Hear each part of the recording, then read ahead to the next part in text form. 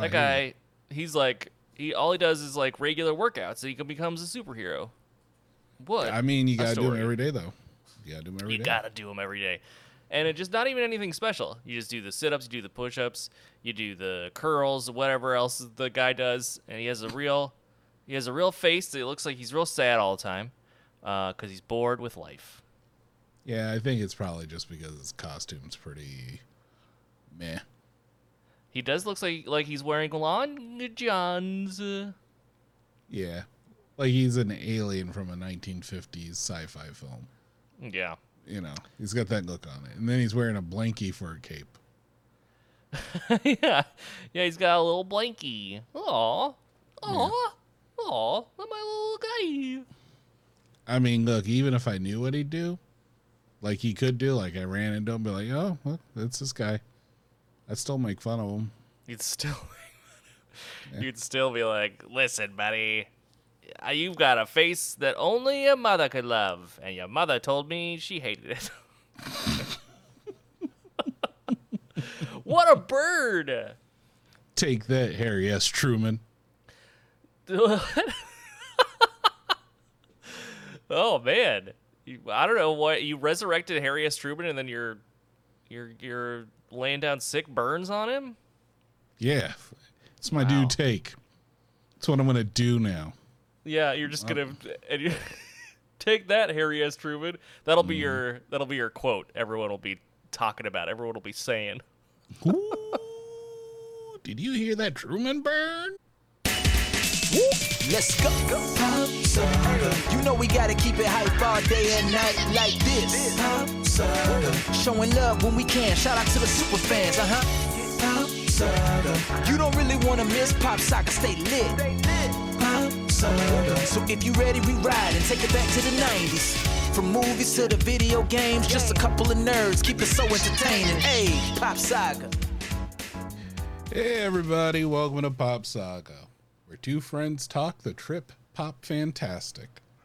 This week we are talking about Prey, the 2022 Hulu hit, unfortunately, starring Amber Midthunder as Naru, a skilled Comanche warrior who fights to protect her tribe against one of the first highly evolved predators to land on Earth. Directed by Dan Thatchenberg, also written by him and Patrick Asen. Who are we? Well, I'm John, Predator audience member, and I am joined by Forrest, who is Predator Rancouture. How you doing? How you doing, Forrest? I'm doing pretty good. Yeah. Yeah, and that unfortunately was like, maybe it should have been on a bigger screen. That's what I meant by unfortunately. Yes. Yeah. Just to be clear, it's unfortunate that it only debuted on Hulu and not in theaters because guess what, John? COVID's over and we're going back to the cinema. Well, there's a lot wrong in that, but I'll let you dissect it and tell us what you think all that means. We're going back to the cinema. Yeah, see, Yar. you did it again. I don't know what the cinema is. Is that like cinema on the bay? Absolutely, yes. It's the underwater Okay. theater where Okay. you see with the fishes.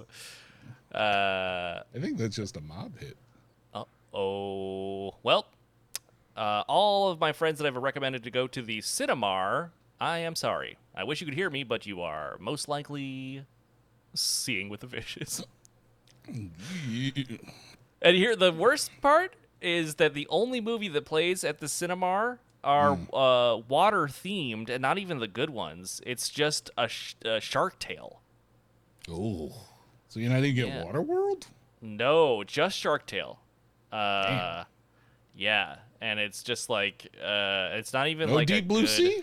Not a single Deep Blue Sea, not a single Jaws, no Hunt for the Red October, no Master and Commander, no 20,000 Leagues Under the Sea. No Cutthroat Island? Not a single Cutthroat Island to be found. The Pirates of the Caribbean trilogy, they play a Well, trailer that's for good. all of them, and then they never show them. It's just Shark Tale. And the sound is broken too, which is understandable because it is underwater. But Yeah. I mean, know sound what? travels pretty well underwater, but Right. It's okay. But you know, people can't breathe underwater, so they're not enjoying this anyway, quote unquote. Have you ever tried to watch Shark Tale? By the way, Nope. I have. It's very sorry. bad. I'm sorry. No, I mean, I did it to myself. You feel no need to apologize. That's like a pity. I'm sorry. It's not. I Like see. I'm really sorry. Yeah. Like you did that to yourself. You deserve whatever you get from it. Not like a real. Oh my God, I'm so sorry. You saw Shark Tale. I feel so bad. How do you need me to help pay for your therapy? No, I'm just like. So that's a self-inflicted movie if I've ever heard one. Yep. Yeah. I went to the theater actually to see it, and I walked in and Captain Barbossa from the Pirates of the Caribbean movies took my ticket, and he said, "You best start believing in Shark Tales, because you're in one." Fair enough. Yeah. Yeah. Fair It's that's the thing that he Like, said. I mean, isn't that? I'm trying to remember. Isn't that the one that has? It's got Will Smith in it, right? Yes, that is Yeah. the one where Will Smith plays a fish, and it might be the most egregious example of the DreamWorks face. And if you've seen any DreamWorks animation movie from that time period, you know what I mean. That sort of smirky face that every character does in a DreamWorks movie, and the Shark Tale was one of those, real emblematic movies of that sort of time frame. Well, there you go, everyone. Don't watch Shark Tale. Don't Don't watch watch it. Shark Tale.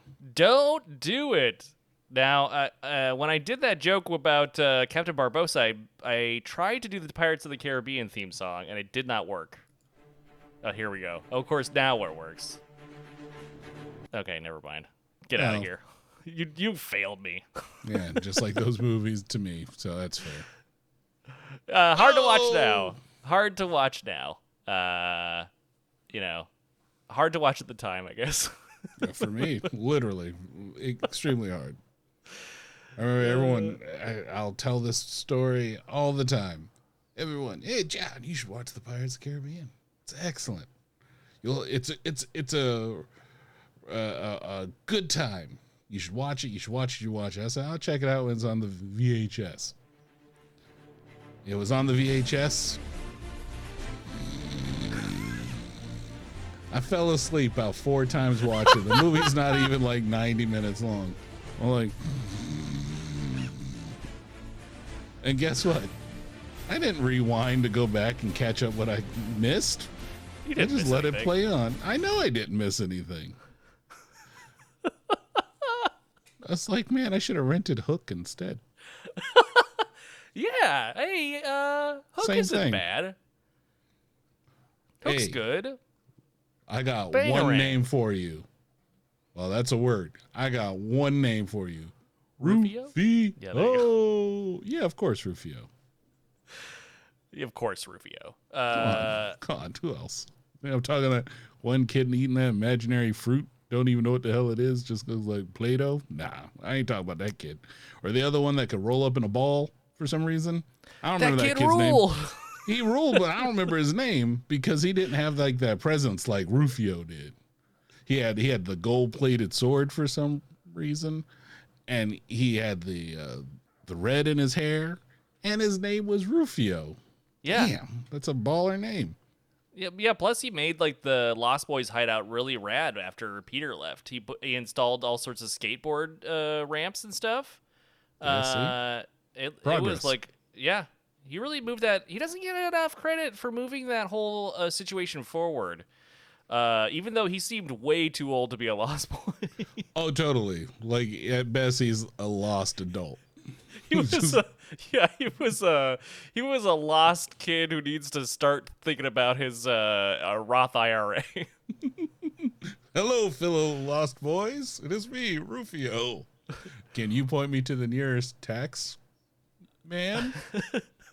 Rufy. Oh, wait a minute. No, hey, this is my doctor. He's calling about my physical. I'll be right there. Yep. Hold on. I need to find out about my blood work. Yeah. get that colonoscopy. What? Oh, I'm going to go check out a totally tubular time. You still say that, right? Yeah, sure. I say tubular all the time. And totally tubular time. I say that too. Oh, excellent. I'm glad we're covered. I'm glad of that as well. I always like people getting into this part where we're still kind of like waking up even though the sun is setting. Yeah. No, I spend all day waking up. Yeah, I hear you. Ditto. Yeah, samesies. Yeah. So, John, what do you think about She-Hulk? It's premiering. It's already premiered today, so surely we've seen it. I mean, when this episode comes out. Okay, yeah. Okay, I can follow. It's excellent. It's so good. My favorite part is the theme song, which I know is super catchy. Mm-hmm. And I don't want to spoil it for anybody because you know how I feel about my spoilers. So I'm not going to spoil it for you, but it's real catchy. And then it's not a very long episode, I'm assuming. I mean, no, because I watched it through. No, yeah. It's not all that long. But can we just, because we both have seen it and we both know the theme song, so let's just go ahead. You start us off. Let's just hum a little bit of it. Yeah, okay, I got you.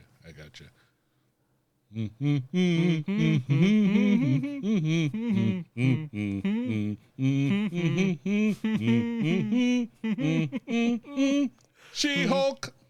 Yep. Oh, God. Yeah, well, you'll have to listen to it to really get the full effect. You'll get it. It sounds exactly like that. It's exactly so catchy. Oh, yeah. I love the part where she picked up something and then threw it. That part was cool. Yeah. And then, whoa, that guest star? Whoa. I never saw that coming. No, I never saw that coming. Anyway, we'll talk about it. We'll have our full review later when we've had time to digest it, but trust us. So good. It is so good. Check it out. We got an early screener or something, but I mean, on the day of Thursday, but still, we're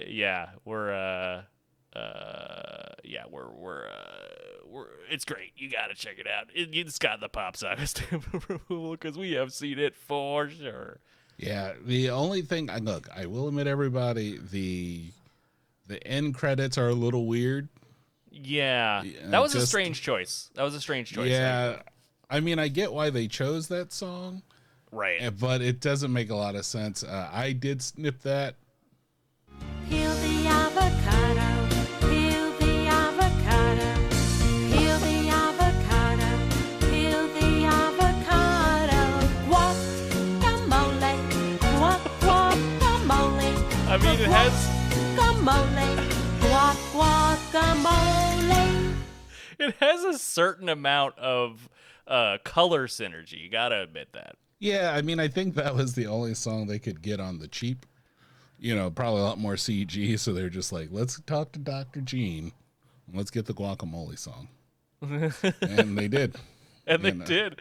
Yeah, I mean, they could afford it. And certainly it was an interesting, putting it in there. But you gotta give it up to them. They really they did something different, and I think you gotta acknowledge and appreciate that bravery it took to sort of, put themselves out there. So all in all, great. An interesting choice for the end credits theme, but otherwise just great stuff. Yeah, I'm hoping next one there's like tableside guac being made, kind of synergize with a little bit more. Or like every episode there should be an avocado or something seen, so that way it leads into that. And it makes a lot more sense. But you know what? Still a stellar show, and I was really happy to watch it and see it. And we'll talk more about it later. Yep. But if you take away anything from this episode, it's that we've definitely seen it. Yep. Ha ha. Sure. But John, have you heard any superhero or pop culture news? So this is the last time we got together. Here in a new segment on Pop Saga, we are calling Next Up on Pop Saga News.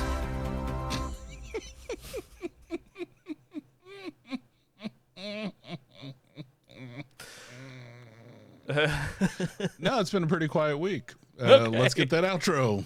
Dun, dun, dun, dun. New segment over. Oh, no. This has been Pop Saga's look at today's pop culture news. There might have been some things in the news, like a kind of revolving set of news things. Things that are news, most of it confusing, some of it surprising, and others, I guess, maintaining the status quo.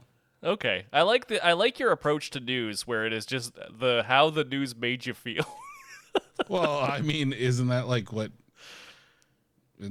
all news does?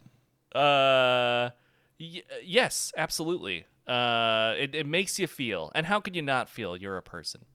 Yeah. But yeah, right? No, Yeah, you're not a person. it's been put in question. Oh boy. Wow, talk about breaking news. Seriously, I mean, coming up on Pop Saga later today, John, is he a person? Yes. Answer. Um, No, I didn't know which one you wanted to cut, so I figured the ambiguity would allow us to pivot in any direction you want. I think the major block has been Warner Brothers and Yep. what they constantly keep doing. yeah, they're And not doing a lot of doing. weird stuff. Yeah, there's all sorts of stuff is tearing up and being torn up and flipped over, and tables are being flipped, and things. The Warner Brothers is being flipped upside down.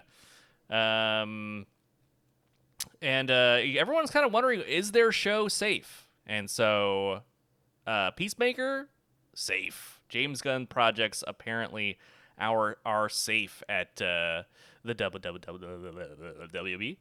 But maybe some of the other shows that you've been, or movies, I should say, that you've been looking forward to, maybe a little bit in question. Of course, The Blue Beetle is still coming out. No worries there. If you're really looking forward to that movie, you are in luck. It's still coming to theater near you at some point in the future. But let's say, were you looking forward to the Superman movie that they were supposedly developing there? Bad news. Bad news. Production has been slowed, and that is not a good sign for that one. Were you hoping to hear that the Batman 2 movie was greenlit? Some people say yes. Some people say no. But one way or the other, they said it's years out. Yeah, you want a good new Batman movie anytime soon? Too bad. You're gonna have to watch Black Adam over and over and over again, Yeah. because that's I guess. all you're getting.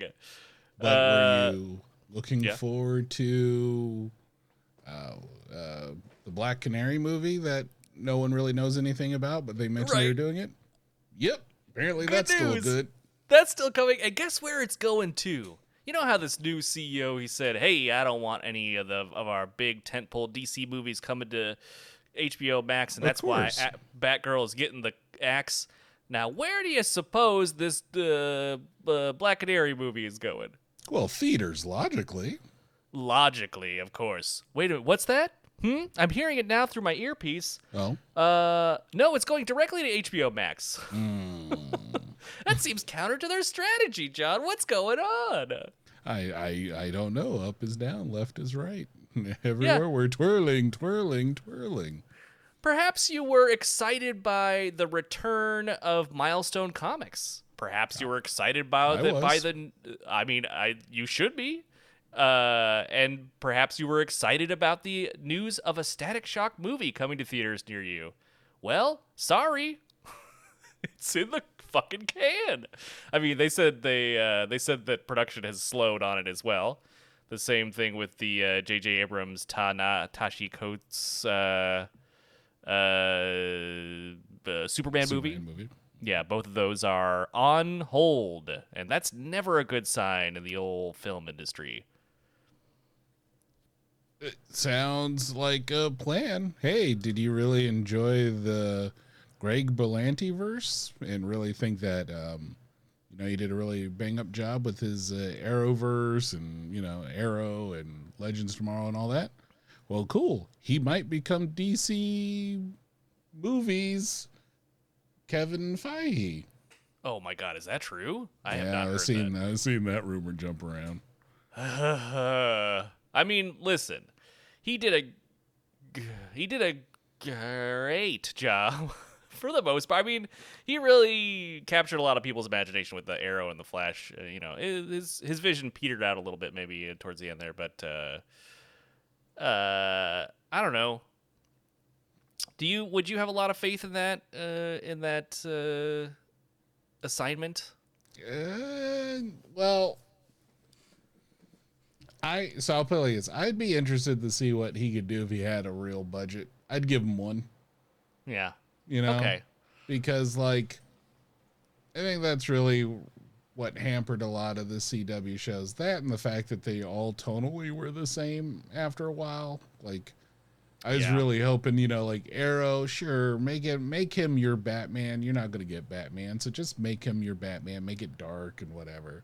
But for the Flash was a real good chance of some real fantastical episodes where you could do time traveling and have fun with it and a bunch of, make that a real cool sci-fi show. It just turned into he was sad about stuff. And then Supergirl, who's a beacon of light and hope, just turned into a show about distrust and sadness.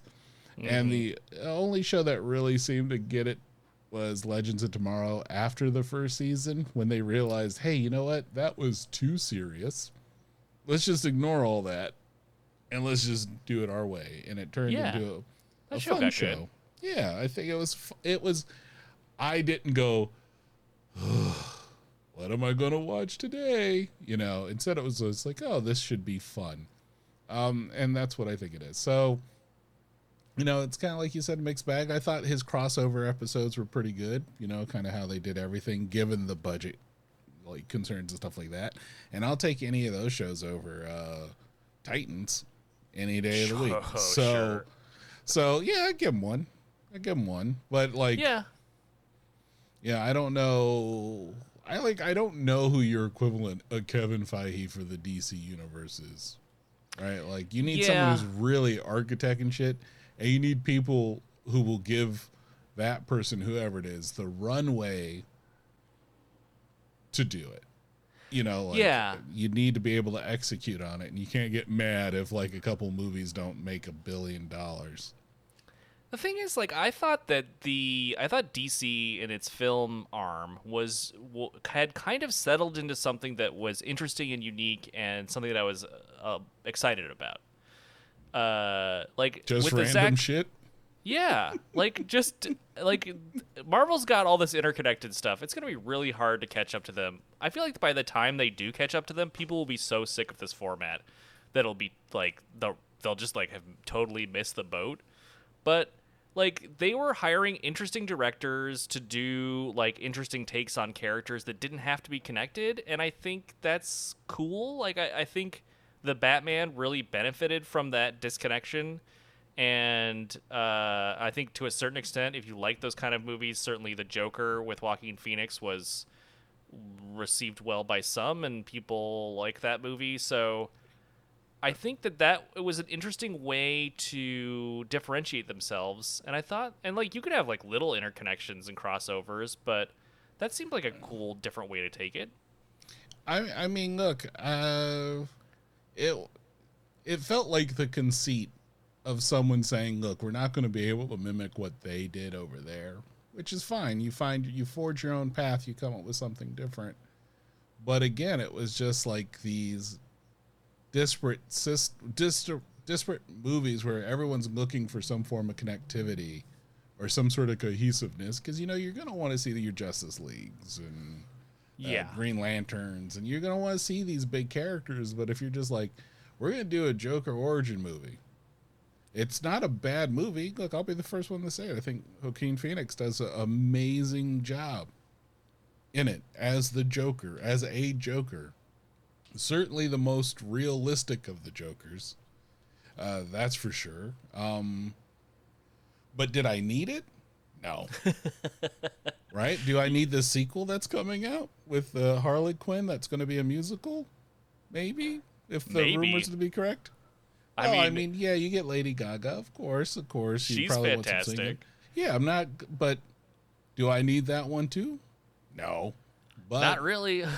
no, but if the first one made almost $1 billion as an R-rated comic book movie, they're going to definitely do another one, where, do I want another The Batman movie?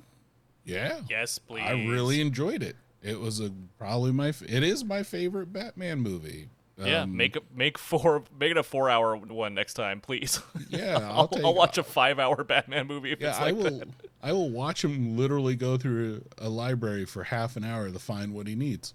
I'll watch that because it'll be riveting. But do I need an Aquaman sequel? No. Not really. No.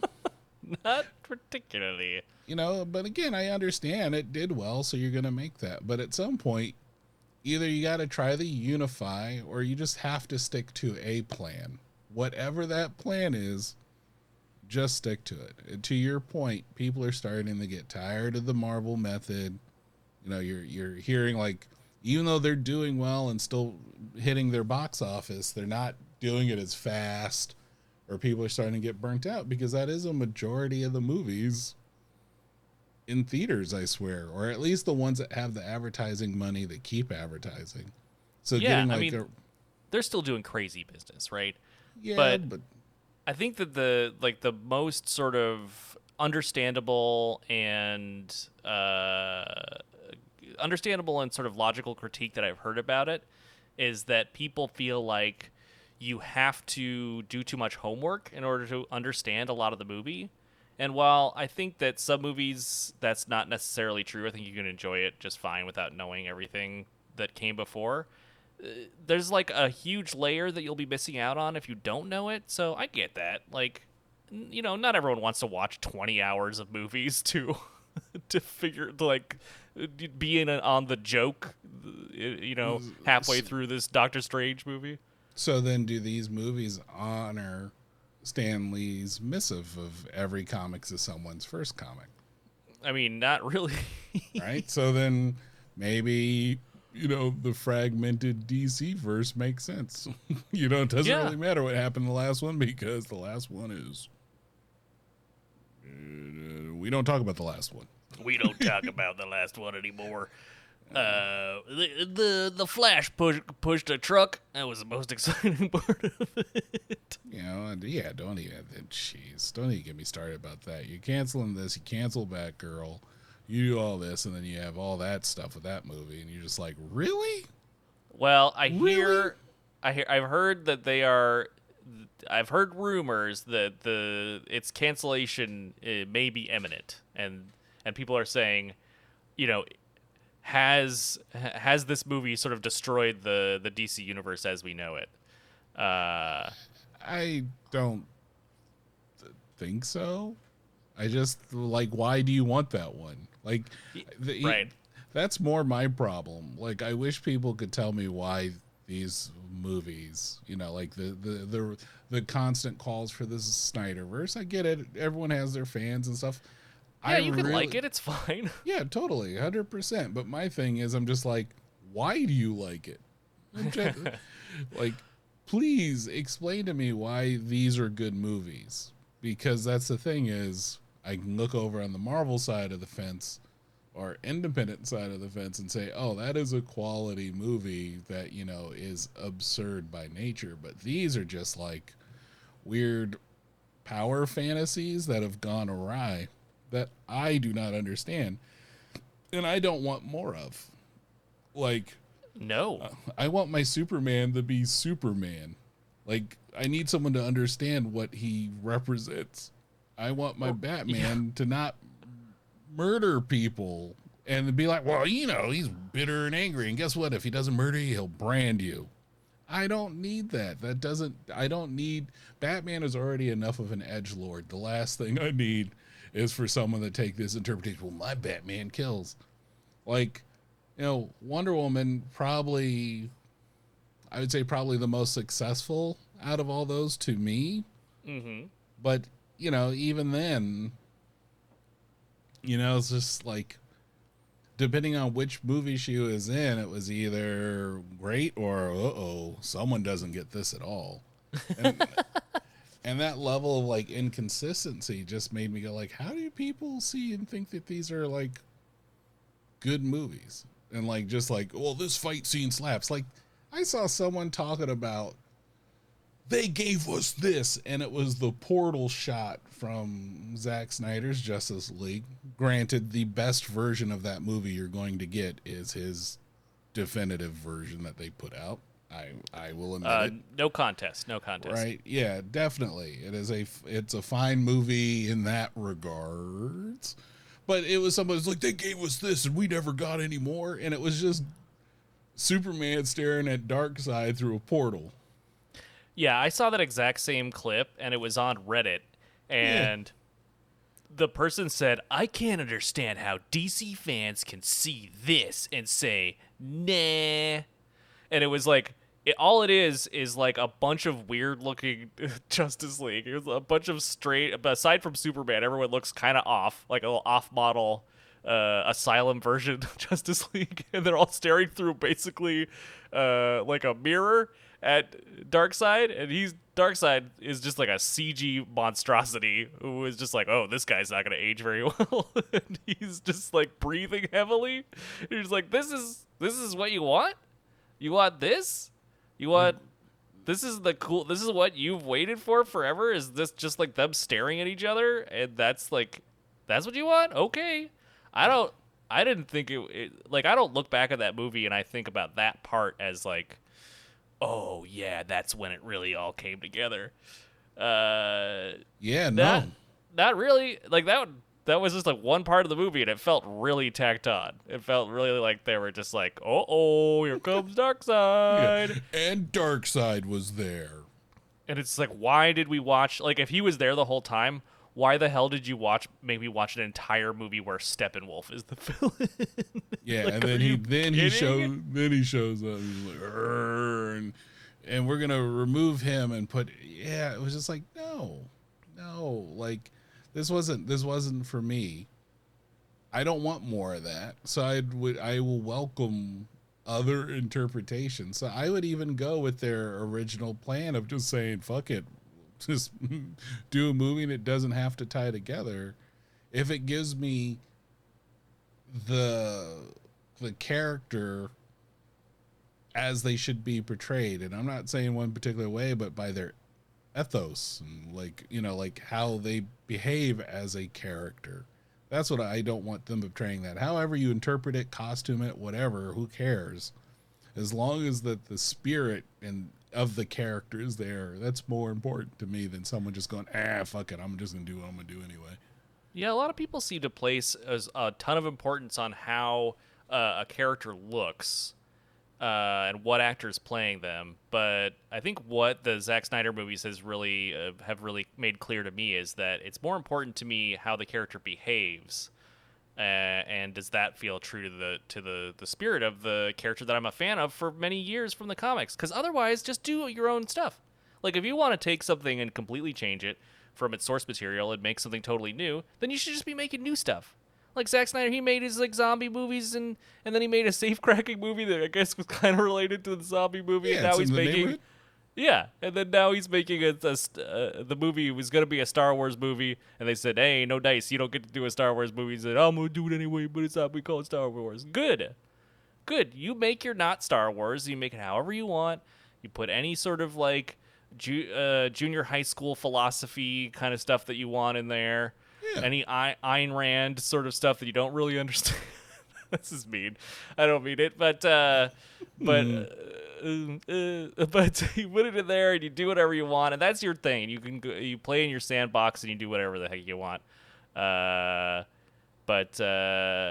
Just like then do something else. If you're gonna totally just kind of misunderstand characters, then just like make your own characters. And then no one can accuse you of misunderstanding them because guess what? They're yours. That's it. They're yours to interpret. Other people will pick up what they want, but you know what they really stand for. And knock yourself out. But like to take away the ability to get a new Batgirl or, potentially other characters in this just because they're like, I don't know. We don't really know what we're doing. And we don't really have someone to shepherd in what we're doing. And instead what we just get is this really feels like someone just what is the maximum amount of money we're going to get from each one of these films? And that is what we're truly basing all of this off of. Yeah. Absolutely. A weird choice, but now I guess they're stopping all of that anyway, and we're getting something. I don't know. It'll be 10 years before we get anything good, and they'll slowly build to it. Listen, new WB CEO, WB Discovery. Maybe your ideas are great, and this is going to work out fantastically. I will say this: I used to like Discovery Channel, don't anymore. So, I don't know. Not a great track record as far as your past works, and I'm concerned. But what do I know? I'm not running a big company. I don't know nothing about nothing at all. Nah, you give me that fortune fire, and we okay. Yeah, well, broken clocks. You know what they say. Yeah. And I guess we'll round out this Pop Saga News Corner by saying that the Secret Invasion reshoots have wrapped, and so we are gonna any day now we'll be getting some cool Secret Invasion stuff with Samuel Jackson. But he posted a picture on Instagram with him wearing his Nick Fury T-shirt to announce that the filming principal photography is wrapped on Secret Invasion. So that's exciting. Can't wait to see the Skrulls and what they're up to. And look, D23 is right around the corner. We're going to have a lot of exciting news coming out there. So you know what? Plug your ears. Don't look at the internet and come right to Pop Saga for all of the latest news a week late. Yeah, definitely. We can also be late on the, for some strange reason, Disney and Marvel is doing a games showcase in September. We'll talk about that too a week late. Yeah, okay. I said the same thing when I saw that. I was like, interesting. So they're going to talk about the delayed Midnight Suns and... Oh, I'm sure, because when they went through the little teaser trailer that they made for it, that was definitely was featured prominently. And I was just like, is that why you delayed it? I think partially it was delayed because of Gotham Knights. That's my...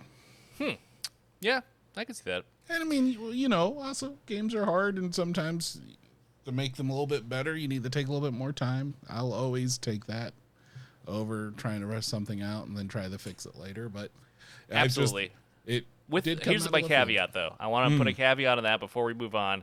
Okay, it's okay to delay your games as long as you are being good to your devs and you're not it's not delayed and then it's going to be crunched till the end, and they're just extending that crunch time. So as long as you're doing that, I'm cool with it. But treat your devs well. Otherwise, who else is going to make the games you love? That's it. Yeah. All right. Well, that has been Pop Saga News Corner. Next up, Prey review. That's right. You're really getting your money out of that soundbite. Man. It is apparently the sting for the Great Britain's news channel. Oh, is it?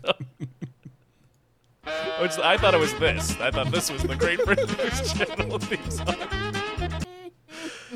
But nope, no, that's what it is. But that's right. We're gonna do something a little bit different. I just sprung this on John, so if he seems unprepared at all, this is all my fault. But we're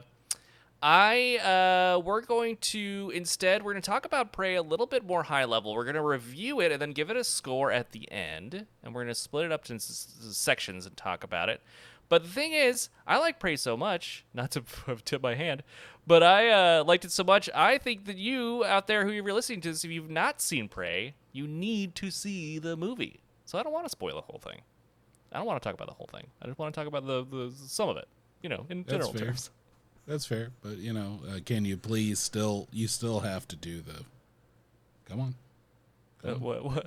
You know, you got it. You still got to invoke. Make sure the spoiler witch. Oh, doesn't I'm sorry. attack. Yes, You of course. still Oh my need God, I to- can't believe I almost forgot. Yeah. That's right. You're totally right, John. So let's first let's first get us in the mood with the spoiler witch's music. Here we go. Yes, excellent. Yep. Spoilers, lighting a spoilers, double broilers, secrets burn, and cauldrons bubble. The spoiler witch has now been invoked, and by the rites and ancient passages that were handed down to us by our ancestors, the spoiler witch can no longer attack us in our sleep. Excellent. There we Thank go. you for doing that. I never feel safe until we do. Yep. Yeah. Otherwise, you'll hear her scrabbling at the edge of your bed come midnight, and then you'll be gone, and no one will know why. But it's because you spoiled something without invoking the spoiler witch. So if you're out there and you're about to spoil something in a group of people, please keep this in mind, because you don't want to be visited by this tough customer. Here. Indeed. So, without further ado, let's talk about Prey 2022's Hulu exclusive, as you said, unfortunately, not released in theaters, but a continuation of the long-running and terribly uneven Predator franchise. Man, come on, kill me, I'm here. Come on, do it now. That's right. That's a little clip from the original Predator starring Was it? Arnold Schwarzenegger. Yep. Indeed it was. And there he is, Larry Predator himself. Thank you so much for stopping by. So this was kind of what was your reaction when you first heard the news that they were making a new Predator movie, and they were like, okay, we're not going to call it Predator 2, 5, 4, 5, 7, 6, we're going to call it Prey. So I think I heard about this when it was called Skulls. Oh, right, originally, yes. Which was honestly, I'm just drinking water, so Mr. Fancy there. Which I might as well be. I shouldn't be drinking water because I am drinking Rainier beer, the Budweiser of the Pacific Northwest. Mountain Fresh, established in 1878, and naturally brewed, whatever the hell that means. Says nothing else about it on the thing. They're like, it's bad. Yeah, don't worry about it. Oh, my water's salty. Why is it salty? Uh-oh. Stop drinking that water. Nope, I'm gonna drink more of it. I'm gonna give myself dysentery. Whatever you get from salty water, I don't remember. Definitely dehydrated. No, I heard about it when it was Skulls, where they were trying to go with the premise of not telling anybody it was a Predator movie. Right? It sounded like more like a haunted area where people were being hunted by something, and then you discover it's like, oh snap, it's a Predator. So that kind of premise made me go, well, you know what, it's better than the last bunch of them, so sure. And then when it turned into Prey, hearing the premise, I said, well, that sounds neat, why not? Yeah, You know- and you it know- was definitely a novel approach, and something that they had in previous Predator sequels. They had kind of tried to up the ante and add something new by just adding more Predators, basically. Both the Predator and Predators have to do with like one regular Predator you recognize, and then a new breed of taller, stronger, buffer Predator that's gonna kick the shit out of that old stupid Predator. Yeah, so this Chad Predator's so Chad, he doesn't even need like plasma casters and weapons. He'll just rip a Predator in half. Yeah, he'll just rip his head clean off. Yeah, in The Predator, it was literally the Predator came to Earth to be like, humans, watch out! There's another Predator. Oh, he's here! And he just kills him right there. And then Hoyd Holbrook or whatever that guy's name is, he ends up killing him, seemingly like hand-to-hand combat, which makes no sense because he ripped a Predator's face off. But still, bad movie. I heard some takes that were like, that movie's pretty good. And I'm like, Nope. what? No. Now, granted, the only time I've seen that movie was on a 16-hour plane ride So it might have been in the environment, but Nope. did not care for it. Yeah, can confirm. Wasn't environment. Was just the movie. It was not. Which is a sort of a shame. You would think that Shane Black, the writer of the original Predator movie, he directed Iron Man 3, a lot of people's favorite Iron Man movie for some reason. Man, I forgot Iron Man 3 even existed. Well, That's the one with the kid, right? Yeah. It's the one where Tony Stark is Iron Man and he doesn't need the suit. Right. So the suit doesn't work through 9/10 of the movie, and then you get the cool house party protocol, and then you get to see some cool suits and some other suits. You're like, Tony, how poisoned were you in the second movie that you thought the suit was a good idea? But just when you thought the moment had passed, you went and saved all the suits for last. Yeah. Yeah, and when that song played, that's when I had it. But I mean, you would think that the Predators or the Predator, God, that's the other problem. Just give me a number. Yeah. Holy Jeebus, give me a It number. could be Predator 3, y'all. Yeah, I don't it's know why okay. you're just there was a Predator 2. It wasn't called Predator Concrete Jungle or Predator, it was a hot one down in LA. Yeah, Predator, I'm too old for this shit. Yep. It was none of those. It was just two, and I knew where we'd stood. The first one was called Predator, and I was like, got it. First one. Predator 2, great. The second one. Predators, huh? The Predator, huh? Anyway, you were hoping that one would be hit. It definitely, I don't really like talking about it because there's a lot in that movie that makes me literally pretty uncomfortable to talk about. Especially, yeah, so so anything that wasn't that, I was on board for. When I heard it was going to be a streaming service only, that made me kind of go Definitely. maybe. I think when I heard it, though, that was when a lot of things were going to streaming just because of the pandemic. And that didn't really bump me all that much. When they kept it that way, then I was like, uh-oh.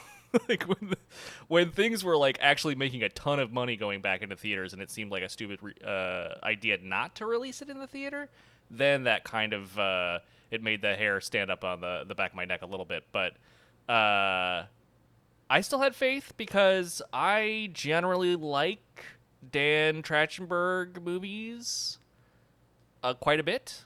I really liked 10 Cloverfield Lane. Yeah, it's good. I mean, Cloverfield, I think is one of the few good American kaiju movies. I was trying to think about it. There's not a ton of them. Pacific Rim is good. Mm-hmm. But that's kaiju versus mechs. That's a little bit different.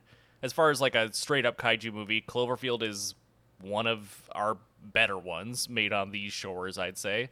And I thought that the premise of 10 Cloverfield Lane took the universe and expanded it and made it and did a smaller scale movie that was actually a lot better from an acting perspective. Oh yeah. And also, you just weren't nauseous. Well, yeah.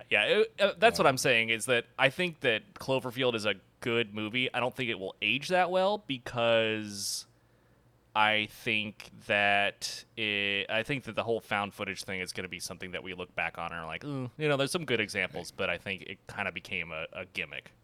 Yeah, I mean, to your point, Blair Witch Project. Yep. Even watching, I was kind of like, and now I'd be like, holy shit, we thought this was not only scary but real. Yeah, right. I literally got into an argument with someone because they're like, I saw the documentary. And it was like that. And then I was like, it was on the Sci-Fi Channel. I don't think they're doing news on that channel. Definitely Don't you not. think this would be everywhere? Yeah, I mean, they gave us that the TV Dune movies, and they're not really known for their reputable content on there. So I don't think it's real. Yeah, it's candy. Did he say candy? Sure. Candy. Sugar, sugar, give me that spice right now. But yeah, I thought the director was like, I haven't really seen his Planet of the Apes movies, so I didn't really have an opinion there. But I really loved 10 Cloverfield Lane, and so I thought, this is someone who can take a concept, who can adapt it and honor it, but still create something that's original and interesting. So I was on board. And then I heard that it was all about the setting and the fact that it was going to take place in early America, and it was going to be involving the Comanche Nation. And I thought that was rad as hell. I thought it was rad, but also, until I got more news on it, I was a little worried. Yeah, well, right. Yeah, that definitely was like, it was like, okay, if this is done well, it could be good. But you didn't really have assurances that it would be until later, when they were like, yeah, we're casting people with that background. There are people involved in the production from that background. They're gonna go to great pains to ensure its authenticity. And they've largely succeeded. I haven't read a lot of stuff that has, I can't say first person that they did, but I haven't read a lot of stuff that has been saying that they really fucked it up. Yeah, me neither. But again, I don't have a say in that at all. So if someone wants to educate me on that, feel free. But I haven't seen anything, haven't heard anything. And watching it, I didn't really have any moment that made me go like, ooh, I don't think that was good. I don't think you should have said that. So no, there was nothing about it that made you cringe. Nothing about it that made you sort of uncomfortable and squirming around in your seats. Yeah, it wasn't like watching an episode of F Troop. Right. No, So- definitely not. Yeah, I mean, overall, it was just one of those. I heard about it, and I was like, sure. At this point, I don't think they could get any worse. And then the more you heard about it, you're like, yeah, okay, this seems like maybe there's something to here. But definitely, the premise of kind of just stripping it back was a welcomed for me. Like, it was like a welcome point for me. Made me feel a little more comfortable. Because to your point, the escalation game between all these, Predator movies was just, okay, this is too much. Everything just got bigger. Yeah, absolutely. And I actually said that he had something to do with the Planet of the Apes movie. That was wrong. I don't know where I got that information from. But he, sort of crazily enough, Dan Trachtenberg has, directed very few things. Prey being his second major motion picture after 10 Cloverfield Lane. Yeah, that tracks. I mean, That's crazy. I know. He got a lot of eyes watching his Portal fan movie he made. Yep, that's true. Yeah, Portal No Escape, the short back in 2011. Yeah, and that got people paying attention to him. And like you said, 10 Cloverfield Lane was, for kind of like a real intimate film, was really enjoyable. And John Goodman was, I loved him in it. So Yeah. He also, I've never heard of this show before, but he's also he wrote the theme song and created the theme song to the Totally Rad show. 30 episodes back in 2009 to 2010. yeah, totally. I've heard of that. Yeah, I have no idea. That's crazy though, because in 2016 he makes 10 Cloverfield Lane. He does one episode. He directs one episode of Black Mirror, one episode of The Boys, and so Black Mirror is in 2016. Then 2019, one episode of The Boys, and then an episode of a show called The Lost Symbol, which I've never heard of before, and then Prey. His next turn in the directing chair will be episode 1.1 of the Waterworld TV series. Well, you can't always have winners there. You can't win them all, and Yeah. that's the point. Yep. That's nuts, though. What an incredible sophomore sophomore movie outing. Good for him. Good for him. Truly. Yeah. Oh, but it says here he's a podcast host as well. Okay, now he's on my shit list. Now he is against me. You're not going to rent out any uncomfortable theaters from us. You hear us, Dan Thatchenberg? I'm not coming to your show and sitting all the way up in the balcony and sweating my nards off the whole time. You better believe it, Trachkenberg. Yeah, just because Forrest went to go see comedy Bang Bang Chicken and Shrimp and all that good stuff. I think they served food there. I'm not sure. Just because he went to go see them uncomfortably doesn't mean we're going to go see you uncomfortably. You're going to come see us and be ultra uncomfortable. When we call you up on stage. That's right, you're going to be our special guest on stage, Jan Trachtenberg. Come on down. Come on down. Come on to Pop Saga. We will interview you. We do not pay for interviews. Yep. That is a rule, and we are sticking to that, and we are not going to not stick to that. So let's give a little overview of the plot. The year 1719, and it's set in the Great Plains. Amber Midthunder plays a character called Naru, and she is a young Comanche woman. She's trained as a healer, but she wants to become a great hunter, like her brother, Tabe. Mm-hmm. And so she has a kick-ass dog in this movie. My second favorite character is the dog. The dog rules. Yeah, it's pretty cool. It's a cool-ass dog. She gives them hand signals. It's pretty rad. But she witnesses the Predator spacecraft in the clouds, and she thinks that it is a sign that it's time for her to ascend and take her prove herself to be a hunter. And so she teams up her brother and other members of the hunting party reluctantly take her along because she can heal. And they go off to fight a mountain lion that's been that killed one of the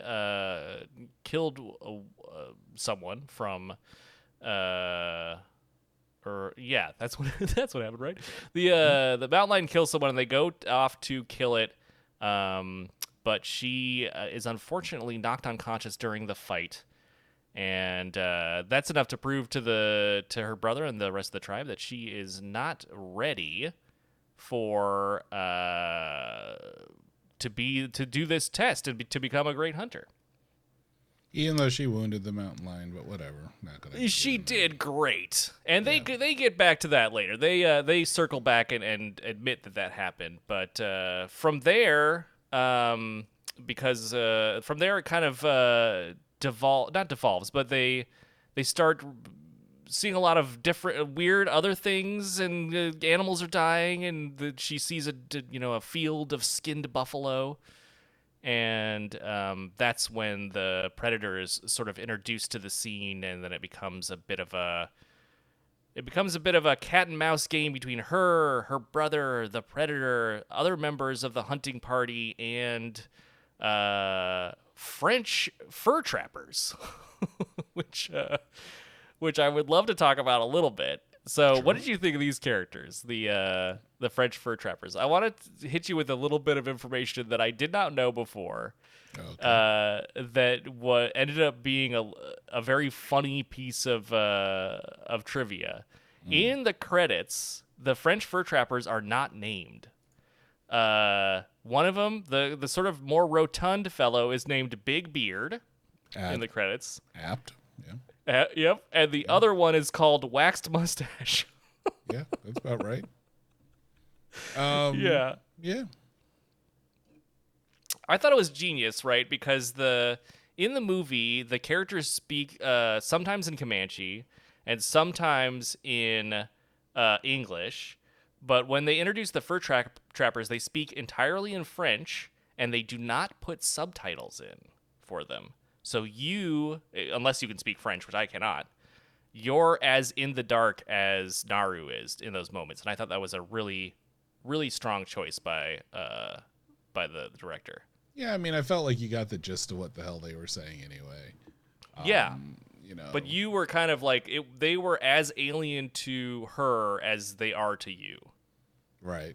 I also interpreted, and maybe it was incorrectly so, that when they did speak English, that was like us listening to them, like speaking a Comanche, just not. Oh, sure, yeah. Right, It's so like that- Hunt for the Red October.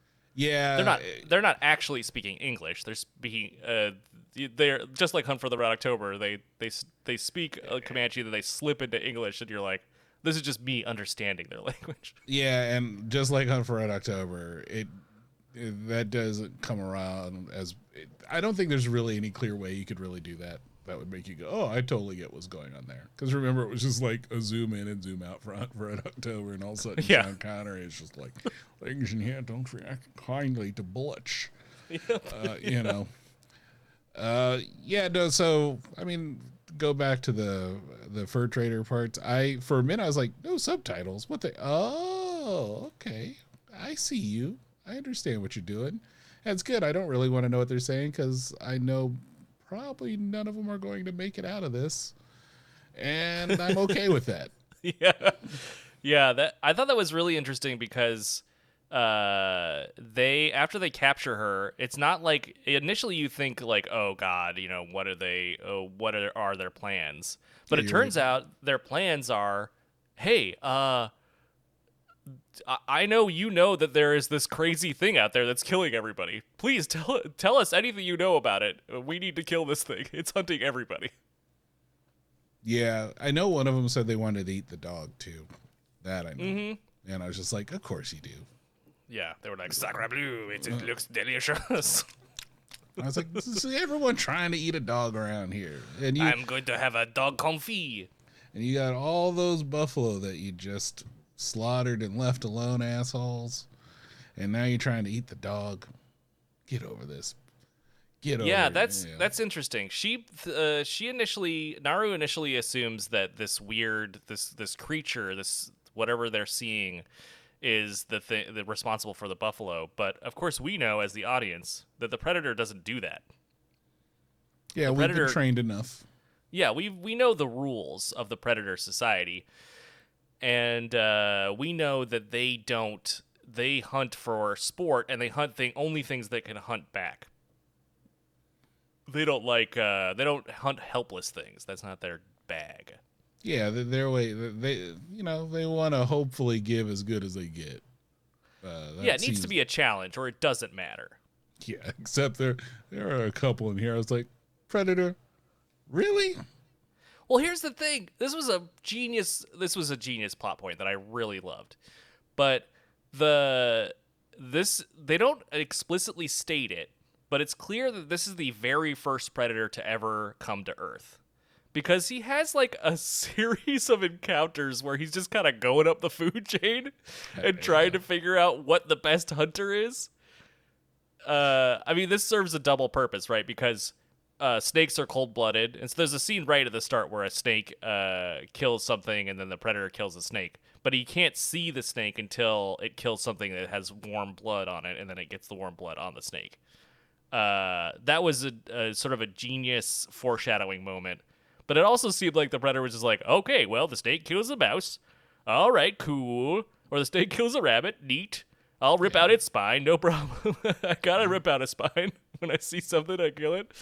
And then, like, he goes from that to the... what does he kill next? The wolf. Yep, right. The wolf is next. And then the bear. He kills the bear.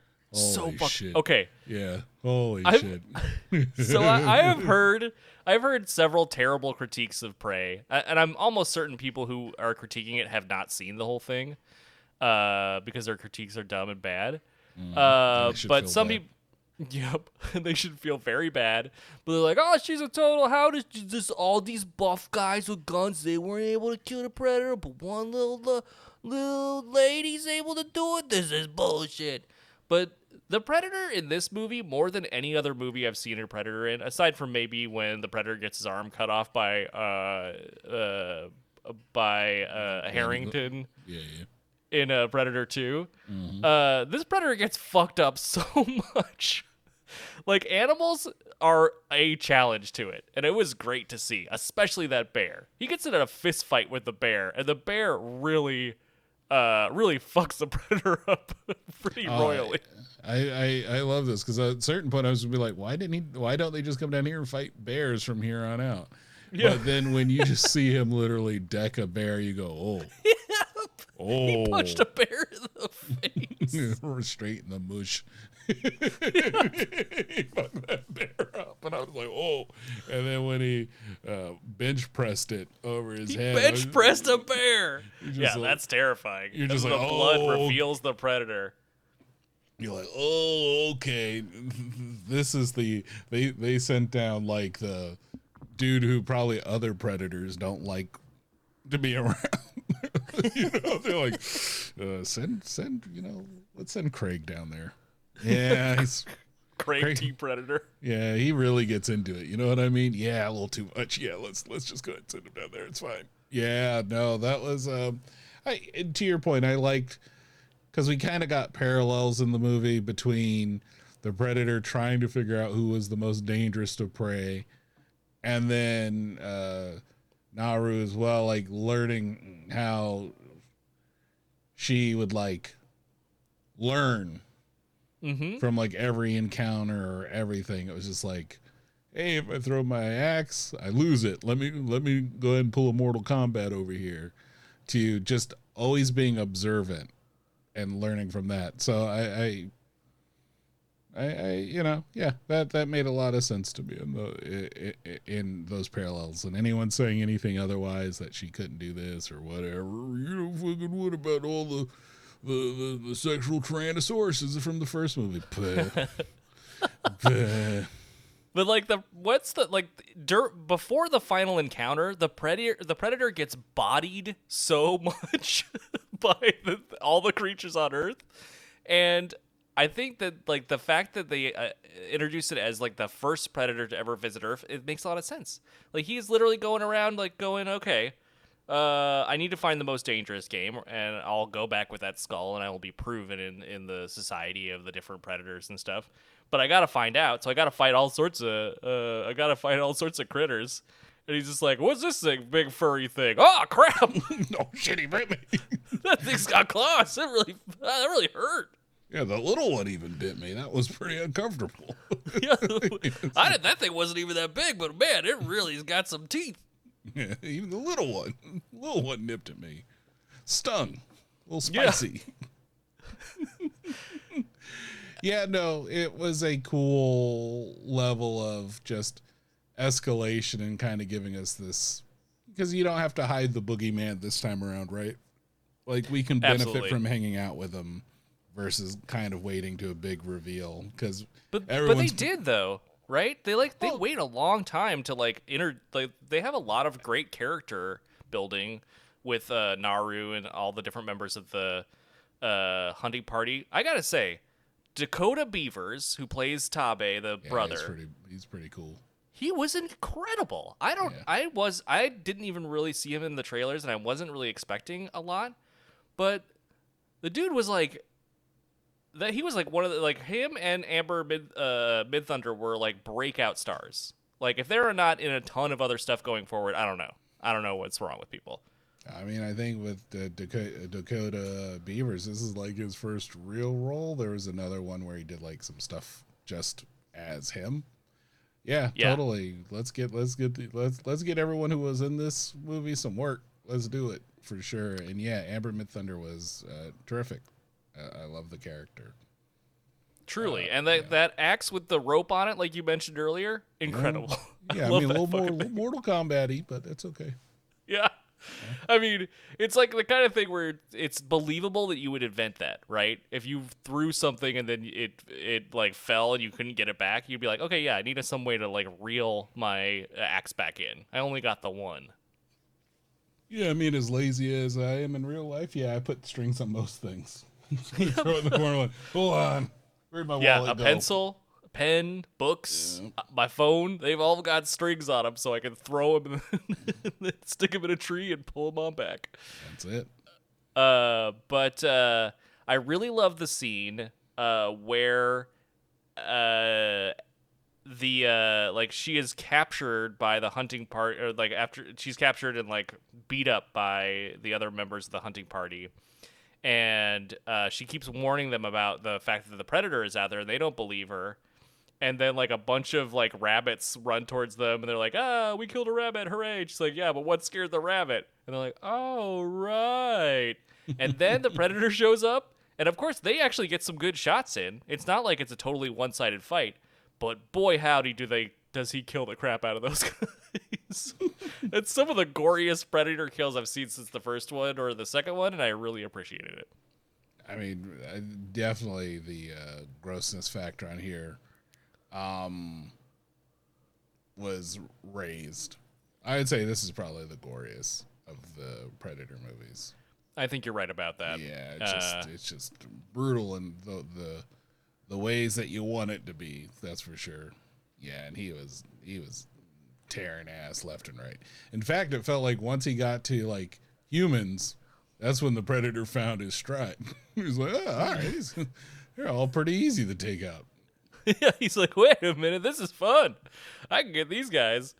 And I'm glad that they introduced the fur trappers, because the Predator has a ton of really great kills against them, and because they're such despicable like miscreants, you feel like there's no pangs of guilt when they die. You're just like, yeah, get them.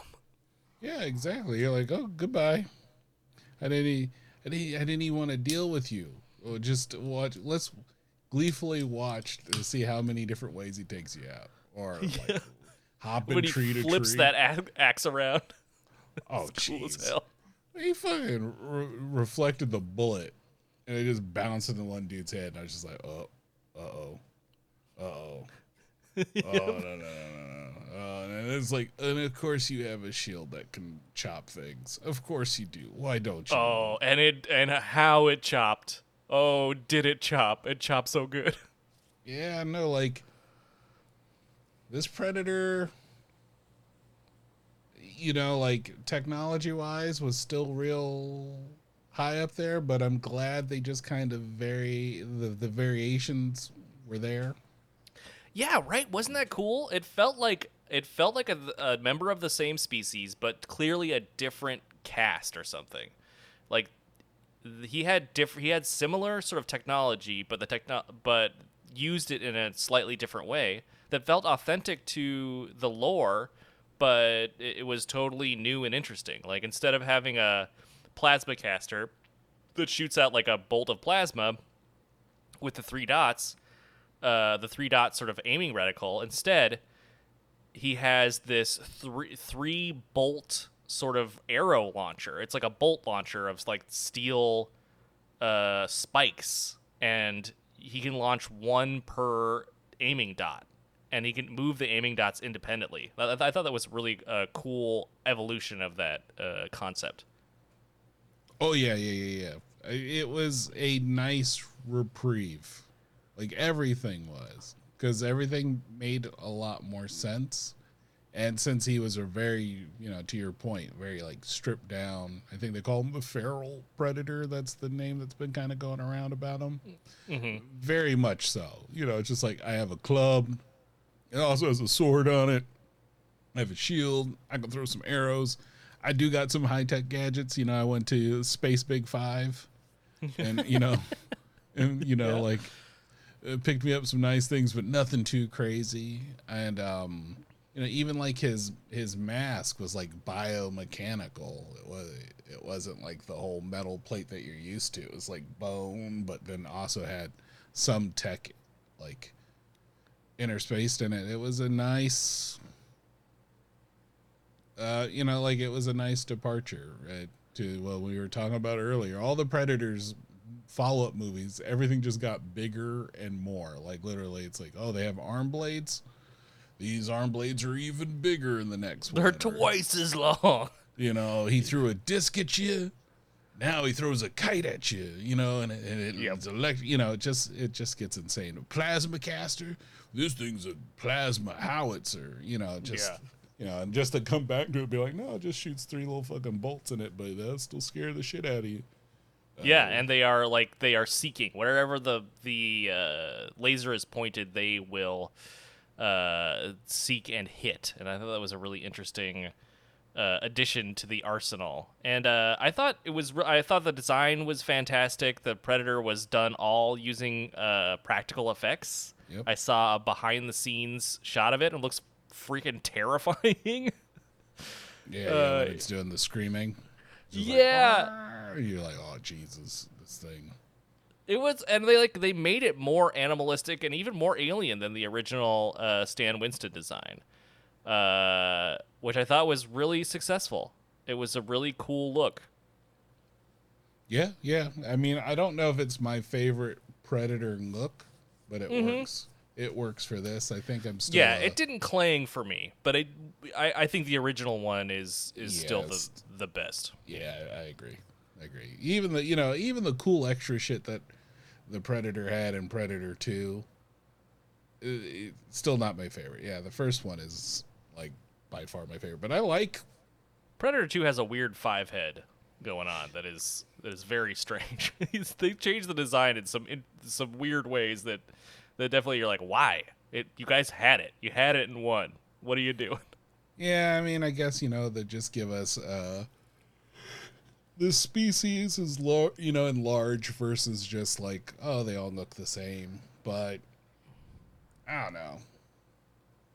So, like I said, the second one I think had cooler shit, but the first one is just like the quintessential Predator design. Mm-hmm. Well, yeah, there's something about those human eyes and sort of the mouth and like the proportions of the first one just work so well. Also, slightly taller. I know it's really hard to tell, but I know the actors were slightly. Kevin Peter Hall, yeah. And hold on, I have his name here. Come on, Dane DeLigro, who played the Predator in Prey. Yep. A little shorter than Kevin Peter Hall, so like, but wider too. So like, there's lanky versus like muscle. Yeah, but enjoyable and totally enjoyable. Totally, and I thought that, did you think when she fell into that quicksand or that sort of swampy, marshy area, and was covered in mud? Did you think like, oh, this is like just gonna be sort of a throwback reference to Predator? That's what I thought. And like even when she like got out of it and was like resting against a tree, I was like, oh, okay, well he's gonna show up right now and he's gonna walk by her and then she's gonna figure out, oh, I can put this mud on me just like in the first movie. But the fact that they didn't do that was really cool. Yeah, I didn't think so when they showed the herb initially and said what it did. I thought that was going to kind of play into it.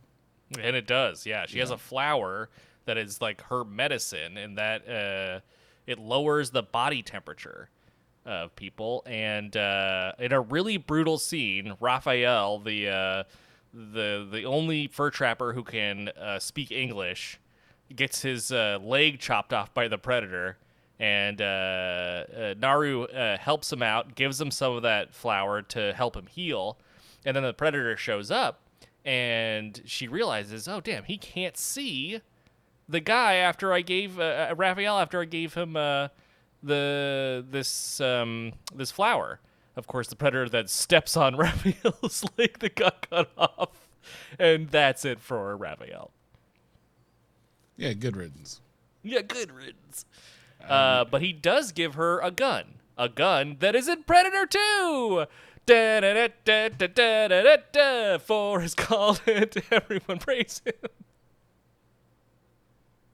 Do you remember on the show when I said that would be the connection? based on when this was set? No, you know. I don't Well, remember any of this roll stuff. the tape. Oh, wait, no, I don't have it.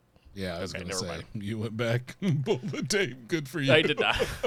I did not. But go back and listen to the time that I called that this was going to happen, and then it did. Because obviously it would. The dates were too close. They had to connect it somehow. But I love the fact that this movie references Predator 2, a movie I just cherish so much. I mean, at least they took advantage of it versus not acknowledging it all.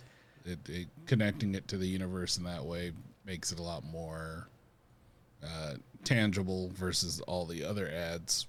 As far as I'm concerned, Predators or the Predator don't exist in this universe, and we now have Yeah. a trilogy that's worth watching. One of the best trilogies. I love this trilogy. If you just forget about those other movies, but I also love that this wasn't a movie. This wasn't a prequel that it was obsessed with explaining where the gun came from. They weren't like, oh, that wasn't like the sort of the crux of the movie, or the big reveal wasn't like, oh, that's where the gun came from. Because spoiler alert, at the end of the movie, they don't explain how the Predator got it back. They hint at it with a little bit of like hide paintings that are playing during the end credits. They hint at the Predator's return, but they don't ever show that, like, oh, this is how it ended up in Predator 2. They just show it. And I think that kind of connection that is just referential and not like trying to explain anything is exactly what I want from a movie that is like a prequel like this. Yeah, and I hope they don't. That's the thing. No. I much would rather just leave it as it is and go, okay, cool. Awesome. I hope- There's that one little connection and that's it. That's all I need. I agree with you, and I hope that what they do is, I hope they continue to do anthology movies like this. I hope that they just do more movies where it's like, now the Predator is in another time. Now he's in another time. Here he comes back to Earth at this point and kills people. Like, I think that would be interesting. Don't try to make... Although I would love to see this character come back. I think that, like, this is a perfect standalone movie as it is, and I almost don't want them to make another one. Yeah, no, I don't. I'm good. That's where I've ended up. I don't need everything to be explained for me. I don't need to know where something comes from to enjoy whatever's, been stated. I would love to see this character again, of course, but then I feel like that kind of, diminishes this a bit. Because, the Predator comes back, and this time it's personal. To your point, I'd much rather just, hey, let's just tell another story from another age. Why not? I heard someone refer to it as just Assassin's Creed it. You know what I mean? Where it's just like, go to different eras and just... Exactly. Pick interesting historical times and put the Predator in that, and let's see how that people deal with it. I think that's the key why this movie works so well. Is Dan Trachtenberg figured out what makes Predator movies good, and it is just one person facing off against the Predator, and how do they deal with it? And they don't know anything about it beforehand, and how do they deal with this single Predator? That's still interesting. You don't have to up the game in any other way. Yeah, I mean, I'm good. Because every time we've seen what escalation and upping it has brought to the series. It doesn't work. And it just doesn't make sense. It doesn't. Yeah, I think Predators is an interesting movie. I think, like, the Predator is capturing all of, like, they collect the Earth's, like, most heinous assholes. killers. Yeah, and then they, like, put them in a game reserve and like hunt them. I think that's an interesting concept, but it doesn't feel like the Predator to me. It doesn't feel like the Predator universe to me. Well, it just felt like it was a very complicated way to remake the first movie. Sure. It felt like trophy hunting, which is like, you don't associate that kind of trophy hunting where someone goes to like a big game preserve and they kill an elephant or something, but like the elephant is on tranquilizers and like it was like, you know, the deck was stacked against it. You don't look at people who do that and say, oh, that was a great hunter. You say that was a rich person who was able to like basically fly an elephant to them and then kill it in their backyard and be like, I'm the greatest. That seems like completely antithetical to like the kind of hunter Predator is, and so that sucks. So, but I appreciate the creativity of that movie, but it felt very disconnected from the lore as I understood it. Well, I mean, the problem is the lore itself is like some of it's open to interpretation, right? Sure. So Yeah. it's just like, yeah, you can just consider that the Predator coming to Earth with its advanced weaponry is just like going to a zoo and just being able to pick and choose. He just has to find the toughest person out there, you know, to make it a challenge. Because usually, yeah, I mean, look at the second one. He's collecting heads left and right. He's just like, I need. There's one person that really stood out to me, but everybody else was just like chump change. So, yeah, but here's the thing: you watch Prey, and you're like, oh, well, he gets it. He understood the first movie. He understood the first movie so well. He was able to kind of build something using what was established there, and you know, some ways even directly connected to the first movie with lines Yeah. and stuff. You know, like you have to kind of do that once in a while. There are a couple of those references and connections, but they aren't so like they're not like winking at the audience, and they're not so obvious that you kind of roll your eyes. No, Like, you know, if it bleeds, we can kill it. Hearing Yeah. that, perfect. That's exactly what I want to see. You could make that I got a bad feeling about this for the Predator universe, and I'm okay. Yes, and I think that it's better than saying you're because one thing they didn't say in this movie is you're an ugly motherfucker, that was the I have a bad feeling about this of the Predator movies up until that point, and it broke the streak, and I'm glad it did. Yeah. If it bleeds, we can kill it is a much better sort of through line to carry through, but yeah, I just really thought this movie was successful. But so we talked about the plot a little bit, but now, John, I want to talk a little bit about the visuals. Let's talk a little bit about how it looked. Dear God, it's beautiful. So let's talk about the cinematography. Let's talk about the effects a little bit next up in our review. So what did you think of the general cinematography of this movie? How did it strike you? I thought it was shot pretty well. Yeah. I didn't have anything that jumped out at me, made me go like, whoa, what is this? Shots were framed well. Anything that just took place in actual nature looked like they chose some real nice locations for it. I think some of the lighting, depending on where you were at, since they were trying to use a lot of natural light, kind of like the part where she was fighting the mountain lion, they were trying to use, you know, the moonlight and the natural light, and I don't know if it was as successful because it was probably a little too dark for me. But yeah, in terms of how everything was framed, how the action was paced and everything, I thought they did a good job. Yeah. I would probably say like probably some of the weakest points for me were the CG. Some of it was good. Some of it wasn't very good. Definitely kind of felt like it had that almost like direct to streaming service type of effects. You know, like maybe a TV show with a big budget, but you know, some of it kind of reminded me of Wheel of Time a little bit, like that mountain lion shot. It's a cool shot, but that was the CG was rough on that.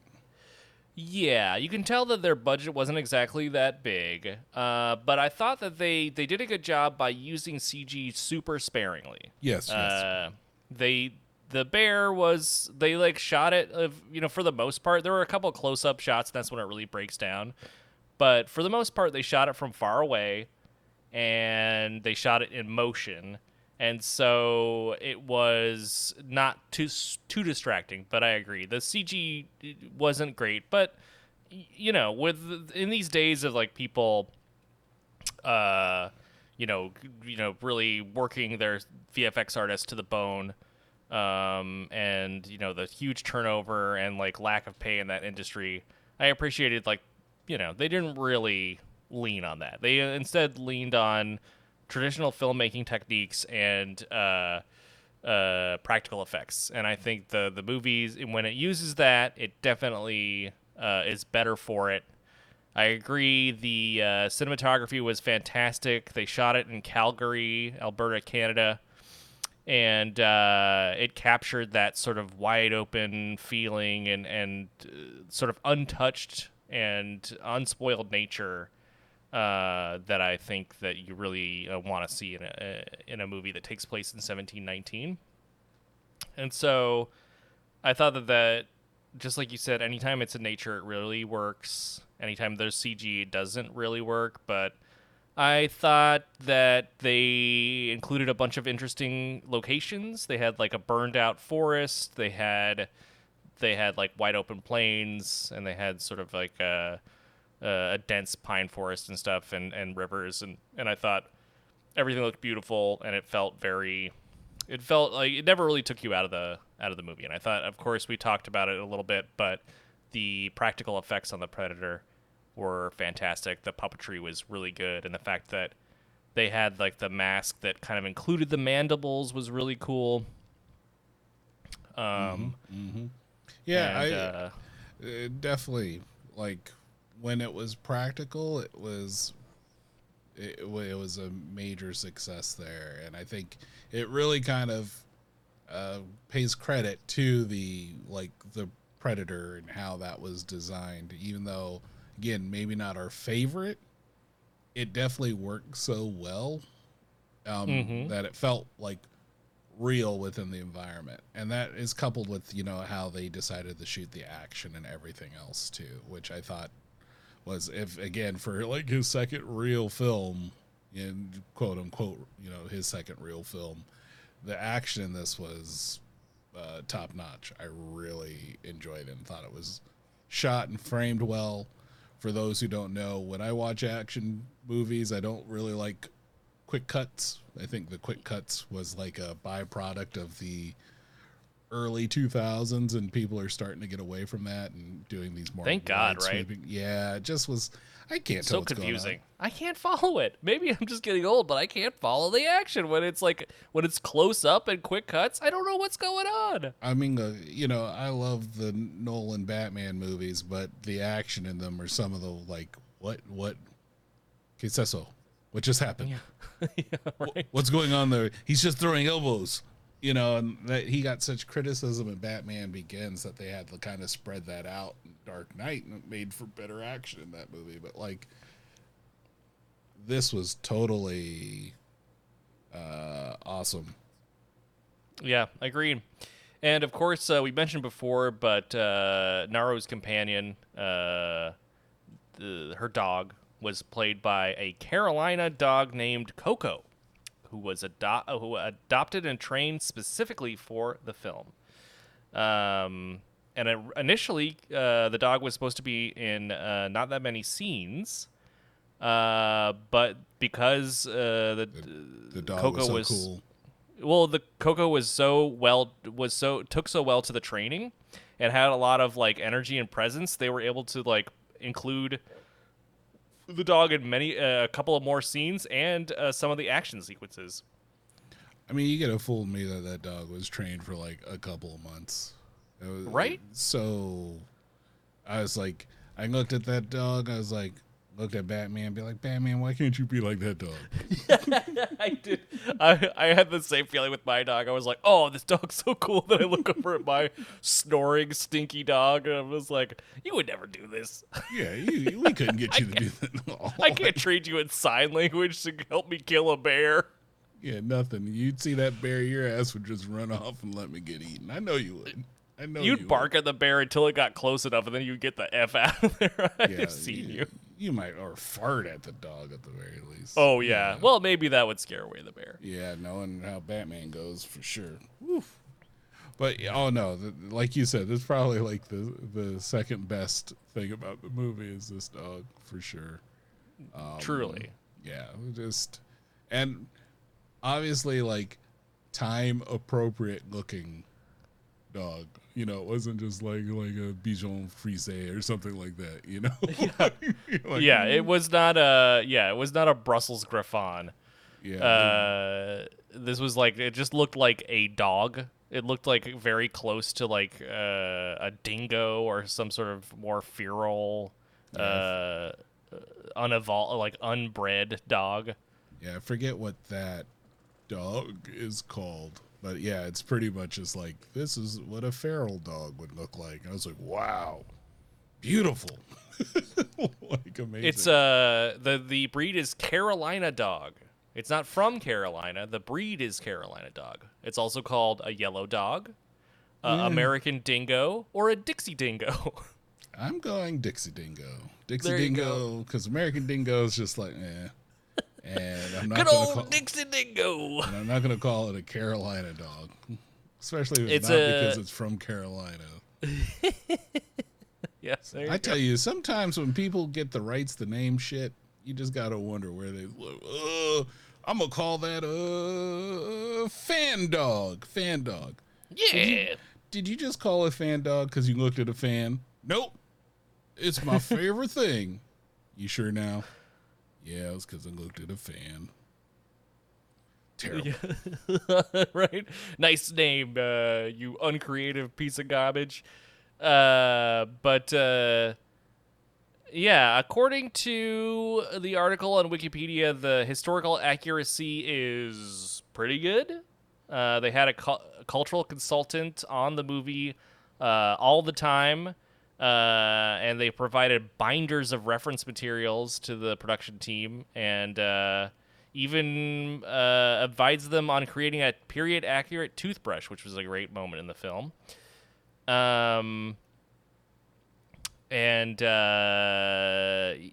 It seems to be, as far as the people are saying right now, it seems to be fairly historically accurate. So I'm not going to go to bat for it necessarily, but that's what people are saying at the moment. So let's get into the next segment of the next and final segment of our review, and that is the moments that you absolutely loved.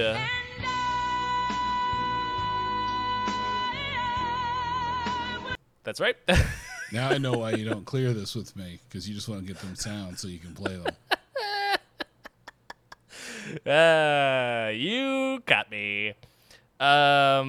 So let's talk about the scenes that were our favorite in the movie, the scenes we can't live without, the scenes we absolutely loved in the movie Prey 2022 Hulu exclusive, which is a total crime, because I would have killed to see this on the big screen, and hopefully maybe I don't know. Maybe I'll put it on a big screen. Maybe I'll rent out a theater and make them play it for me. Here, I got the Hulu membership. I'll put Just in my type code. it in. Don't look. Don't look. Don't look at my password. But John, what were some of your favorite scenes from the movie? The bear fight. Mm-hmm. Just because just watching him deck that bear was, I just went, oh, that was exactly the sound I made. Yep. When I watched it, I was like, oh shit. When he picked him up, I was like, oh no, and he's covered in blood. Oh my God. That's got to be the most unsettling thing you could ever see. Something that wasn't there all of a sudden appeared just in this bloody visage. Mm-hmm. That was it. And then, of course, like the French fur trader ass whooping showdown, jamboree. That, holy shit! How it was shot. We didn't even talk about the fact that he has like a Predator slap bracelet of doom. Oh, right. That thing is so gnarly. It is the Predator snap bracelet of doom. Yeah, Yeah, it's holy like shit. a thing of spikes that curls up and like it's sort of like, well, actually they do, man, in this movie we get to see the net do its dirty work more than any other movie we've seen. The constricting net. It Yeah. goes through a person, through a tree, and all that is left is people cubes and sawdust. Yeah, it gibbed him. It gibbed It that gave dude. him good. Yeah, holy shit. But yeah, just like when he just took that bracelet and just tosses that dude's leg, and the dude's leg just like disappears. You're like, oh, okay. And there's just the part where he's just running, he's just literally like hopping from tree to tree, and you just go, GTFO. Like, I don't know what I would do if I saw that, but Seriously. I also like because it was captured in the fog, but it wasn't nighttime. You know, like, and if he did show up, you were going to see a little bit of him, and he was okay with that. Like, there's something I think scarier when like the boogeyman shows up in broad daylight. Absolutely. Yeah. You know, so just everything from that point was just like just gold. Yeah, tossing the axe, use shield, my favorite, and then their end confrontation, like when she runs off the tree. Mm-hmm. You know, the CG and that was like, "Ooh," but that was just that's what I wanted to see. Just like like just hacking into him and shit. I was for it. Yeah, that scene was fantastic. I agree. I agree with all of your picks, and I will say that my final sort of addition to that is the scene where when if you haven't seen it, don't listen to this part. But when Naru kills the Predator, the Predator has one of those moments that you see in a lot of movies where he goes, "Uh-oh." Yeah, that's probably the one part where I'm a little I loved it. I love the Predator's like, "Oh." Because like it's a really novel, like she sees the Predator with its like, because she witnesses the fact that like these lasers, wherever these lasers point, this red dot appears, a bolt goes from the Predator. And so at one point, like, you know, when she is she uses the gun that she gets from one of the French fur trappers, and she uses it to knock off the Predator's mask, and then she just steals it and sets it up and sort of like does the same sort of when Dutch is in that crevice and he's like goading the Predator to come and get him, and to, you know, when he's like Oh, man. Come on, kill me. I'm here. yep. Come on. Do it And now. the Predator doesn't. This time, the Predator does go into the bog after her, and because it can't see its helmet, because it can only use it can only see in heat vision.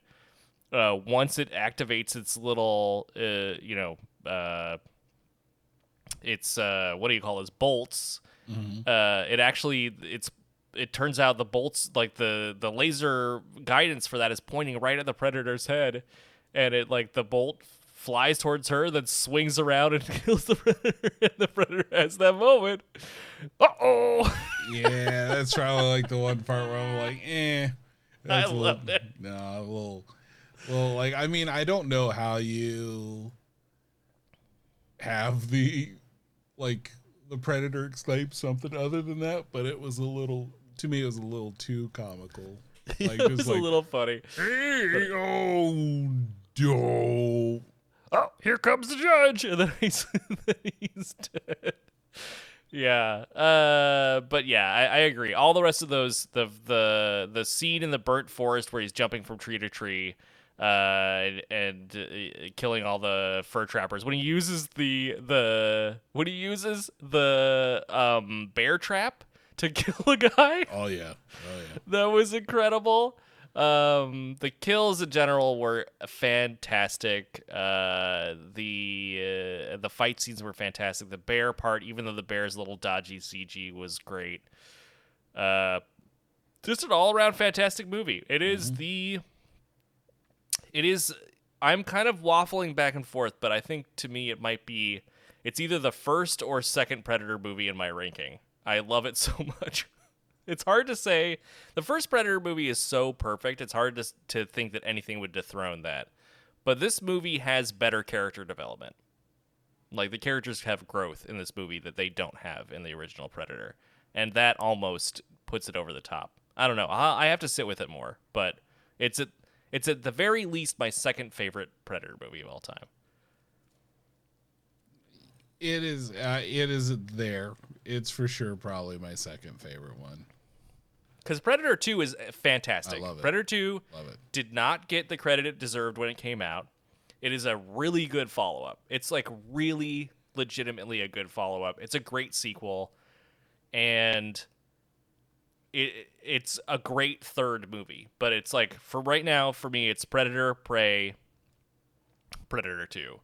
I mean, it was the most successful Predator sequel to 2022, and that's from from 1990. So it had a very long run of being the second best Predator movie. Yeah, it was the it was the second best, but it was the second best Predator movie for 32 years. Good run, good run. It's pretty good. Someone finally figured out something to, bring it back to its roots a little bit more. Made for a delightful movie. Yeah, I mean, for me, it's Predator, Prey, then Predator 2. Yeah, me too. Yeah, I think that's my ranking right now, and it might flip flop. I got to see Prey a couple more times, see how I really feel about it. But I've been, you and I are both huge Predator fans, and I have been waiting. Every Predator movie that has come out, I have wanted it to be good, and I have been consistently disappointed by the fact that they just don't seem to get what was good about those first two movies. And that's why I love this movie, because the director and who happens to also be the writer, obviously understood what is good about these movies. And it is just like this feels like a natural extension of the franchise, and I want to see more just in this vein. I don't need every one to be like a one-up of the previous one. Just, give me a competent hunter versus a competent space hunter, and that is an interesting movie. Yeah, interesting enough. Doesn't need to be much more than that, because proven time and time again, try to make it more interesting, it just makes it more ridiculous. It just adds complexity, and complexity doesn't equal quality. And I think that's Here. that's just how I feel about it.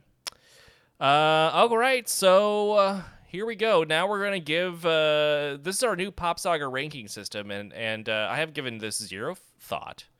So I don't. So let's see. How many pops out of 10 sagas do you get? We'll work on it. We'll get there. Super fan Chad, if you want to clearly tell us what this ranking system should be called, feel free to.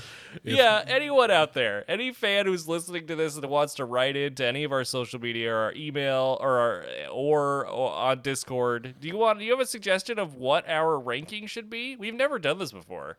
So what should Pop Saga's ranking be? Should it be 1 out of 5 cans of Fresca? No. And the more Fresca it gets, the worse the movie actually is. So a 1 is good and a 5 is bad. Or should it just be a 1 out of 10? Should it be a percentage system? You tell us. But I think for today we're just going to go from 1 to 10. What is your ranking of 2022's Hulu exclusive Prey? Well, 1 being the worst, 10 being the best. Mm-hmm. If I'm going to give Predator a 10 out of 10, because it's in my top 10 movies of all time, Sure. then I'll give Prey a 9. Why not? Yep. Yeah. I agree. I am there, right there with you. It gets 9s all around. That's right. It's our first agreed upon. It's our first double score, double 9s. Fantastic. We've done it again. All I do is win, no matter what. That's right. Pray you win. Dan Tragicbird, come on the show. Let's talk about it. Your movie rules. You will not be paid. You will not be paid. It will be a bad interview, but come on the show. Hey, you're a fellow podcaster. Help a fellow podcaster out, and come on down. But there you have it. Our very first official review on the show, and Prey gets a 9 out of 10 from both of us. Well, I think that is going to do it for us for today, for this episode. And I want to thank everyone out there for joining us. And why don't you take it away, you Junta Forest? A big thank you to Burton M6 for all the incredible music on our show. You can find a link to his Fiverr page in our show notes. You can also find links to our social media, Discord, and merch store in our show notes as well. Just click that Pico link. From us here at Pop Saga to all of you out there, we want to say thank you for joining us. Your support means the world. We hope that you're feeling happy and healthy, and we'll be back next Thursday with a brand new episode. Now here's John with one last bit of sage advice before we say goodbye. Thank you, Ichuta Forest. Remember, folks, we're here. We'll always be here. We'll be here every Thursday for you. Come back. Come on. Come on, we're here. I mean it. We're here. You should come here. Okay. Hey, thank you for tuning in. To all my super fans, hope you coming back again. Got a shout out to Fresca. I know you riding with me as we pull up in the Hyundai Daly City. You want the hype, I gotcha. Gotta keep it locked right here on Pop Saga. Woo! Pop Saga, let's go.